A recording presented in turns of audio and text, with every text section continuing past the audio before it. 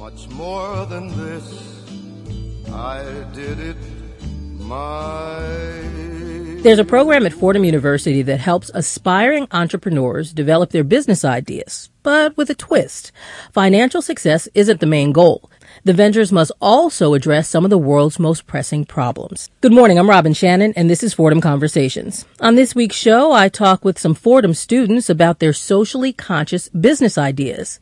Makeda Masterson is creator and owner of a charitable sock company, and Michelle Berardino created an EpiPen alternative that fits in your wallet. They were all selected to be part of the Social Impact 360 Fellowship at Fordham. It's part of the largest mentorship-based social entrepreneurship training program on college campuses in the United States. Good morning. So I want to start off, who wants to start off and tell me, how did the idea come up for your business? Okay, I'll take it away. Michelle? So, yes. Hi, I'm Michelle. And basically what started out for me was I was in the program Social Impact 360. And as part of the program, towards the end of the year, what we have to do is we apply for a Kenneth Cole grant. And you need to have some sort of socially conscious business idea. So I got to the drawing board and I knew immediately that I wanted my venture idea to have something with the food service. So you didn't have the idea before you came into it with planning for an idea. Exactly. Okay. So I was planning some sort of idea. And ultimately, the best type of idea, at least for me, is looking at yourself and seeing what problems you have. So for me, I catered my business to something that I've been suffering with since the age of 3, which is my peanut allergy. Okay. And it's something that's really been a challenge in my life because I don't know if many people know, but most anaphylactic allergy sufferers need to carry an EpiPen with them wherever they go, and it's really bulky and it's obtrusive. So I worked to try and solve this problem within the confines of the grant and what exactly that entailed. Well, let me just ask first, how bad does your allergies get? Like, can you touch a peanut or is it only if you eat a peanut?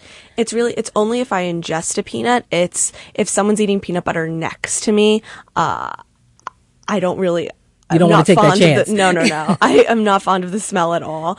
So it triggers something, I guess, either in my brain or my mind. Just stay away from it. And what happens? Does your throat close up, or what happens when you have an attack? It's full anaphylactic shock. My throat completely closes up. I won't be able to breathe at all. So then I need to be sent to the hospital. But before then, the next best thing is you're supposed to stab an EpiPen into your thigh. And it revives you somehow. It gives you just a dose of epinephrine. To slow the process of the anaphylactic shock. Okay. So you knew this was important. So how did you come up with your idea? Right. So I combined two things that I love, solving problems and then my passion for fashion.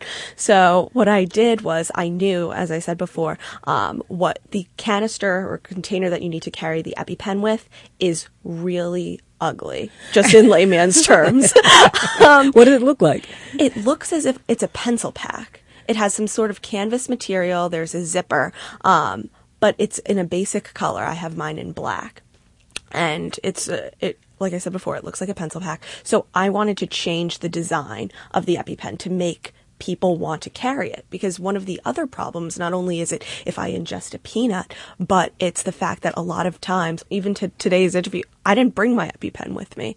So I'm risking that chance of potentially, if I'm eating something and I don't know what the ingredient is, that I'm going to go into maybe some sort of anaphylactic shock. Michelle, why didn't you bring your pen with you? Because let me tell you, it's a problem. It doesn't fit into my bag. So that's exactly where my solution addresses that. So what I've created is the Wallop, and it is a wallet that has a container on a little pouch on the inside to hold your EpiPen. So people, especially girls my age, want to carry it, and it's not something that's an obstacle or an impediment. Because I would think you'd want something that matches. Maybe if you're going out for the evening, you want to have a nice bag with you or something like that. So was that sort of your thinking behind it also? 100%. Because, you go out with your friends and you're carrying a small purse, or maybe not even you're carrying a purse, and there's just no room for this EpiPen. So something needed to be done to solve this problem, and it's not being solved because the other competitors in my field,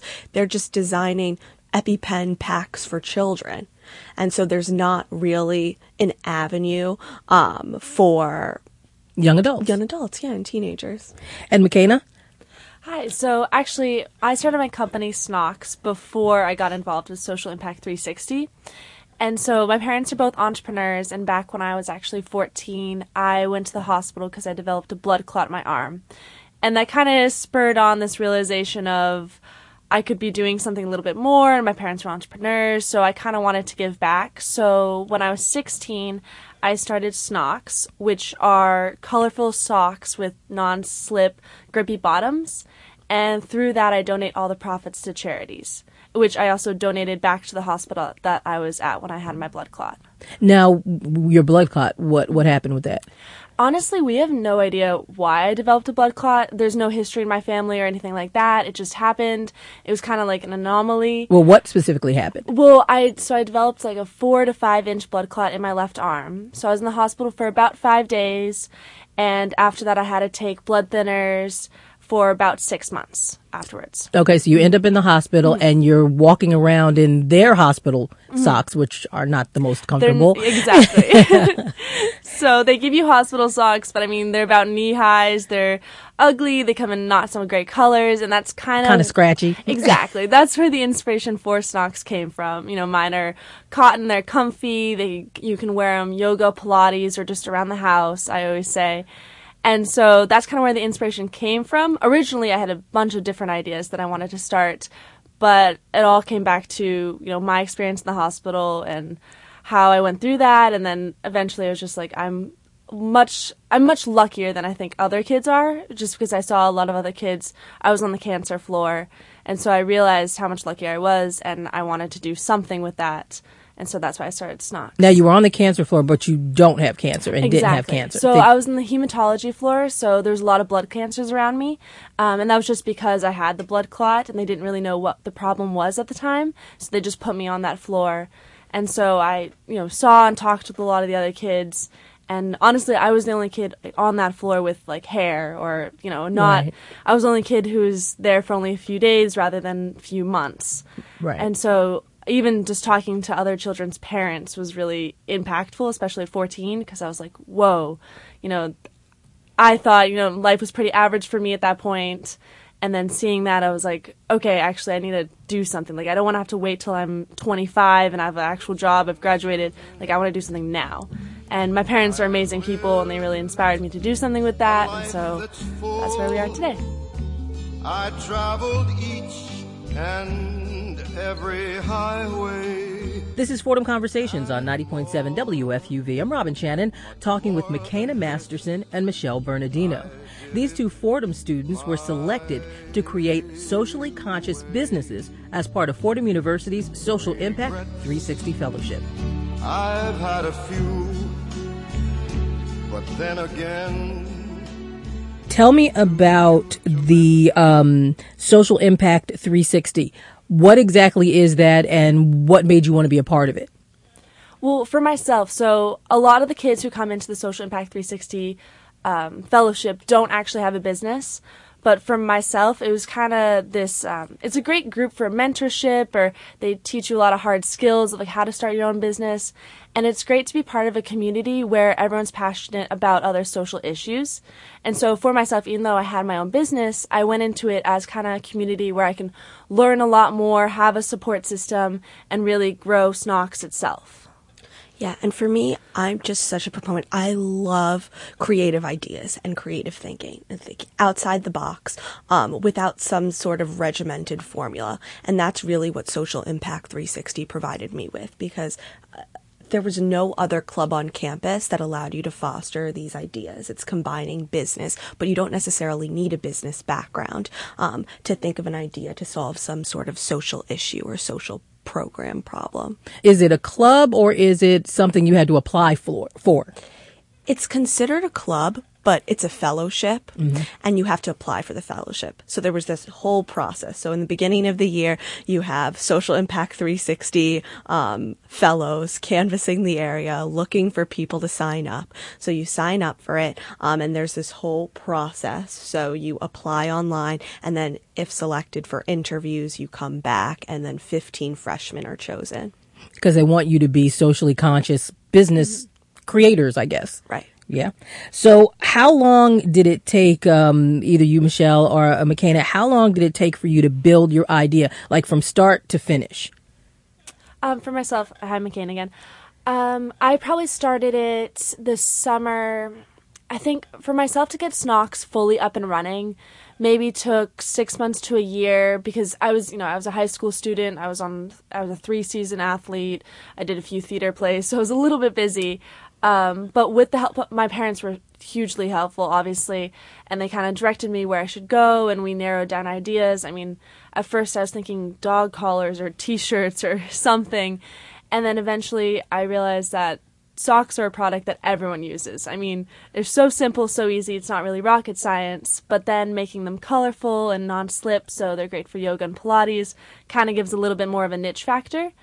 And so, it probably took, from the full idea of like, this is what I want to do, probably about a year, and then I fully launched by November of my junior year in high school. And for me, the Wallop is still a work in progress. So it started in January with me settling down with this idea and saying, okay, I'm going to develop a wallet. But it's easier said than done because there's this whole manufacturing process right now. I'm in the stage where I've been prototyping a wallet and I need to hire someone for the designs because right now I'm not equipped to, I guess the terminology for it is create a tech pack, where then I send that to manufacturers to develop the sampling prototypes. So that's the stage that I'm in right now.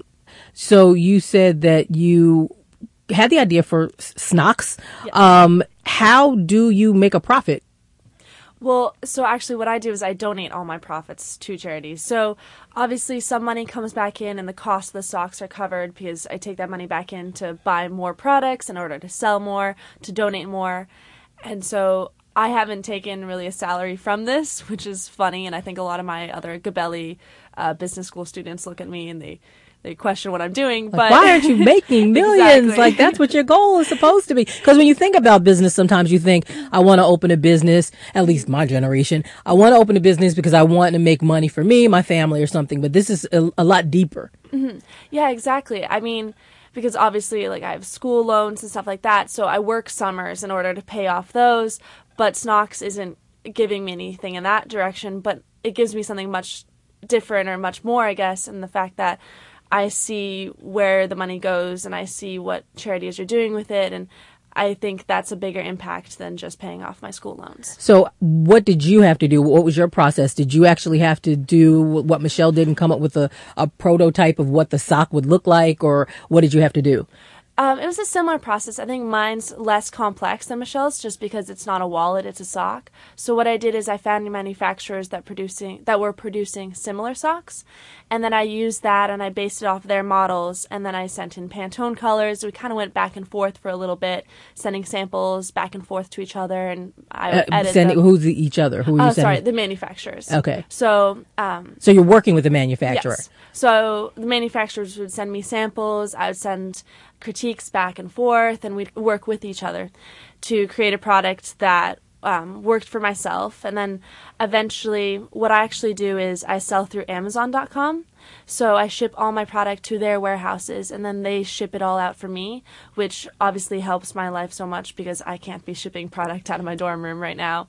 Not enough room. Exactly. So let's back up a little bit. So how did you even get the manufacturers? Like, so you decided, okay, I want to have a charity where I offer socks to hospitals. How did you get the manufacturer involved? How did the business side of it come about?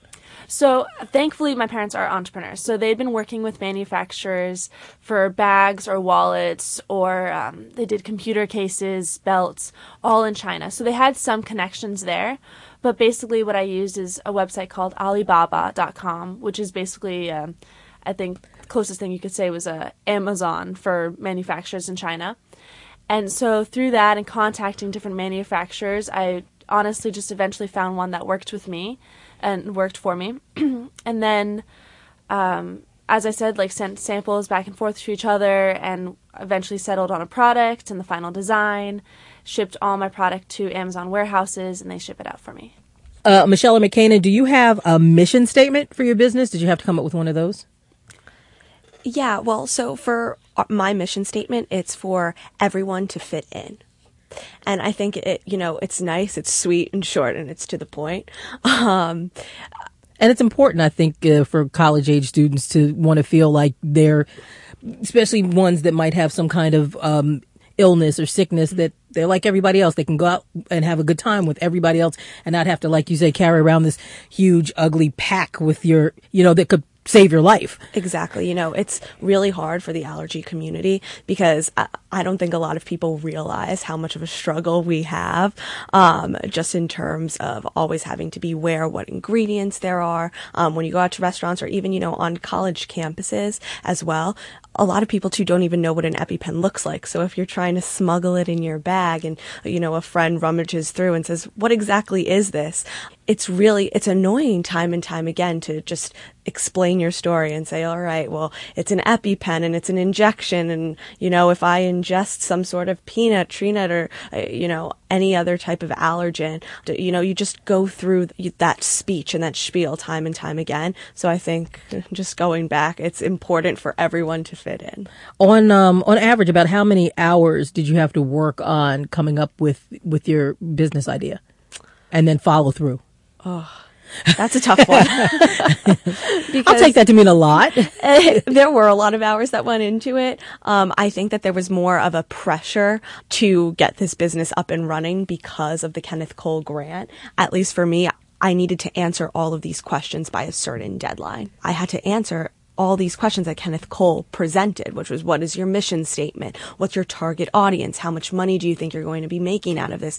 What type of support do you need from Kenneth Cole? So all these big questions for something, my product, it was all in my head, but it wasn't a tangible product. So I think I had to spend hours on end crafting my answers for the business proposal, but also thinking, all right, in real life, I want this to come into fruition. So what do I have to do in order to make that happen? McKenna?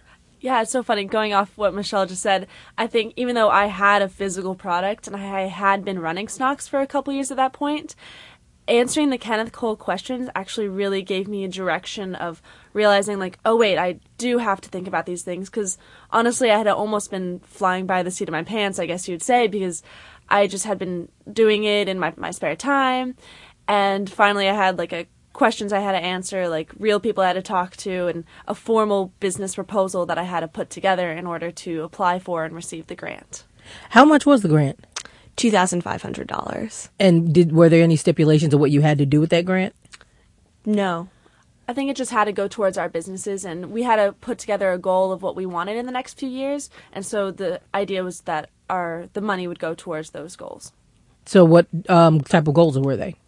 So, well, at least for me, there were different. There were short-term and there were long-term goals. So some of my short-term goals was to fix my website. So whether that meant subscribe to some kind of, I'm already subscribed to Weebly, but a more premium membership so that you can get certain other amenities on your website, or hiring an actual designer to code my website for me. And then more so, I know we were talking about this beforehand, but the long-term goals of getting my prototype manufactured for samples, I need to hire someone to create the tech pack for that. So hopefully that's what the $2,500 will go to. But as of now, I haven't touched anything because I really want to be very careful with how I go about my next steps. That's pretty smart.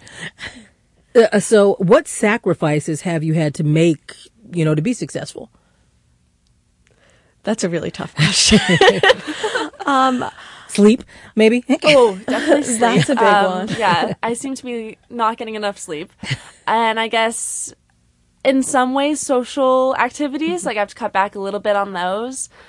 But for some reason, we always seem to make it work. And I think, as we said, all the different clubs and activities we're involved in fulfill different parts of my life. Like, my sailing team is my family, and as much as that takes up a large percentage of my time, it's also my biggest source of happiness, I would almost say. While Social Impact 360 fulfills the more charitable side of myself. Obviously I have my academics that I have to do in order to get an education.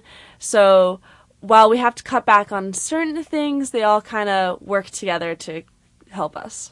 Right. And I think a big part of it too, especially with regards to Social Impact 360, is that I know McKenna touched on it a little before, but we're mentors now. So we have that sort of community already that we know it's not an individual thing. So we're our businesses, we're running them ourselves. Social Impact 360, it's a community. We come together, we meet and we say, all right, so what's the agenda on this meeting? And it's all the same type of, it's the creative minds, you know, the thinkers who you want more for yourselves, and you want more for your fellows as well. So I think that too really helps time management and just in general.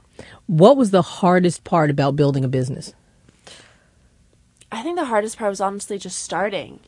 And, you know, as I said, I started when I was a little bit younger, but even now when I think like, okay, what is the next step? Just taking that step forward is the hardest part for me, because you have to invest time and money into something that you don't know if it's going to be successful. Yeah, and it's a sacrifice for me too, because it's something that I know, at least with the Wallop, I really want to see this come into fruition. I really want to be able to say, I'm a small business owner. And it's hard because I know that I'm going to have to sacrifice a lot of time and a lot of money as well. It's something that it's not as simple of an idea that I can just parcel out some funds to the side. You know, it's a wallet. It's a leather wallet. So the cost for that is going to be through the roof. And it's something that I really want to do. So hopefully I will have success with it. But I think that ultimately that's the biggest, it's a risk. It's a risk you have to be willing to take. And speaking of risks, what were you most afraid of in this whole process of starting a business? Oh, failure, for sure. Yeah? Hands down. What would failure mean for you? Failure would mean someone telling me that my company, my ideas, my values are just not good enough, that they couldn't see that in the real world. And I think McKenna would agree, your venture is your baby. It's your idea. It's something that other people don't have to agree with, but you understand. And especially for me, it's something that's so near and dear to my heart, because I've had to suffer with a peanut allergy for so many years that a lot of people may not understand, but I know that this is a problem that I need to address. So I would say people don't like failure, people don't like rejection in general, but especially when you have this idea, and not that I'm so far along with it, but it's been a couple months that I've, had this idea. At any point, failure is always an issue.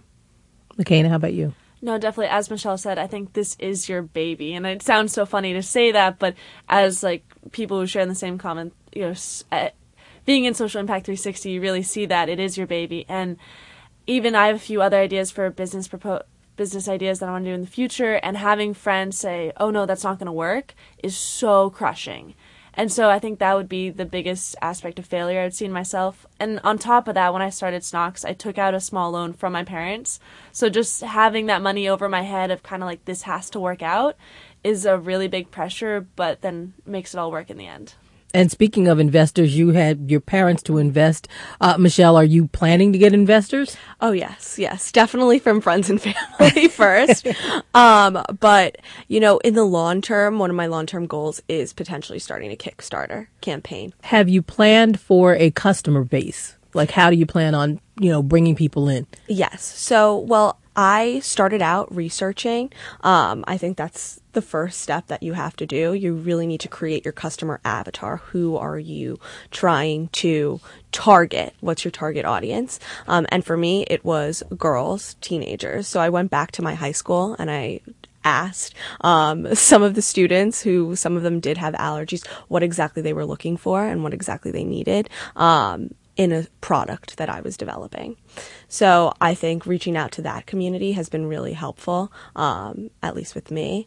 And then hopefully too, along with that Kickstarter, that community will be very receptive to my product. McKenna, how do you get people to buy your Snox? Mine's a lot of word of mouth, for sure. I mean, my customer base is pretty broad because of the fact that they're Snox, and they come in more feminine colors, come in more masculine colors. So it's a pretty broad customer base. So honestly, how I sell everything is just word of mouth, social media, and it's pretty basic. I know, Michelle, you're still working on your plan is still a work in progress, but McKenna, has your business saw how much, if you don't mind me asking, how much did your company bring in like last year? Well, over the years, I've donated close to $9,000. Which is not as much as I wish I could say, but at the same time, obviously, I have to reinvest to buy more product. I laugh because actually in the beginning, I donated too much too quickly. So for the next Christmas season, I had almost nothing in stock, which meant, obviously no one could buy anything, and I couldn't donate that much the next year after that. So with the grant, I was able to buy more product for this Christmas season. And so hopefully after this Christmas season, I'll have more money to be able to donate more. How does that whole process work? Mm-hmm. So it's a pretty long process in the fact that I have to buy the socks overseas, actually is where I have them manufactured, ship them over here. They go in Amazon warehouses, and then people buy them off Amazon. But obviously, my sales fluctuate with the seasons. No one's really buying socks in the summer. So I really wait for the Christmas season and it's a great gift product for people because they're $9.99 as a pair of socks, and people love the story behind it. That's our biggest selling point, is people love the idea of a teenager starting a charitable organization and donating all the profits. How much will you need to sustain your company maybe per year? Well, I'm sustained fully off the sales of my socks, so that works out really well, and then any profit off the top of that is what I donate. Michelle, have you figured out how long it will take for your company to be sustained for a year or a couple of years? Well, right now it really depends. So I guess the answer to that is to be determined, because it's really contingent upon my relationship with my manufacturer and how much they're willing to give me, because I have 4 different models for my wallet. And basically in the most ideal world, I would want to produce maybe 50 samples of each model. So 50 times 4, like 200. So it depends what deal they give me. And then that's how I will know. So not as sustained as McKenna's, but getting there. Work in progress. It's a work in progress. Years, How do you define success? For myself, I would say success is just really being happy with where you are. Because obviously different people are going to have different levels of, going back to what I said earlier, a lot of Gabelli students and my peers look at me and they're like, you're donating all the profits. And there's a lot of question marks on their faces, I think. But at the same time, this is what I'm happy doing. And for myself, this is what success would be. Do you sort of understand that, though? You sort of understand why they're looking at you. Like, wait a minute, aren't you in it to make any money? Oh, completely. And I think that's, obviously the society we're surrounded by. But there's also, I still have to say, there's so many people who look at me and they're like, oh, I hadn't thought about that, but that's a great idea. And hopefully that'll lead, because in the same way, it's a win-win-win situation where if people buy my products, I still get to grow Snox, but at the same time, money's still being donated to charities. So it's still supporting, I guess, the consumer market, but it's doing it in a different way where I'm not doing it solely for profits. There's another underlining part of it. For sure. So I would venture to say 100%. Success is not defined by making money.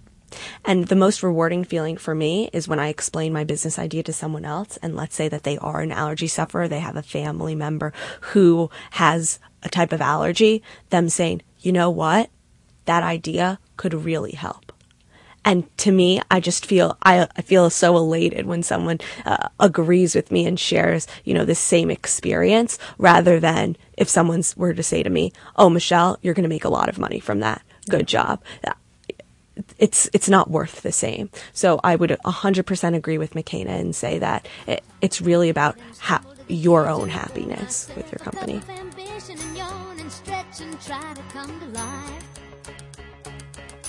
Jump in the shower and the blood starts pumping. Out on the streets, the traffic starts jumping with folks like me on the job from 9 to 5.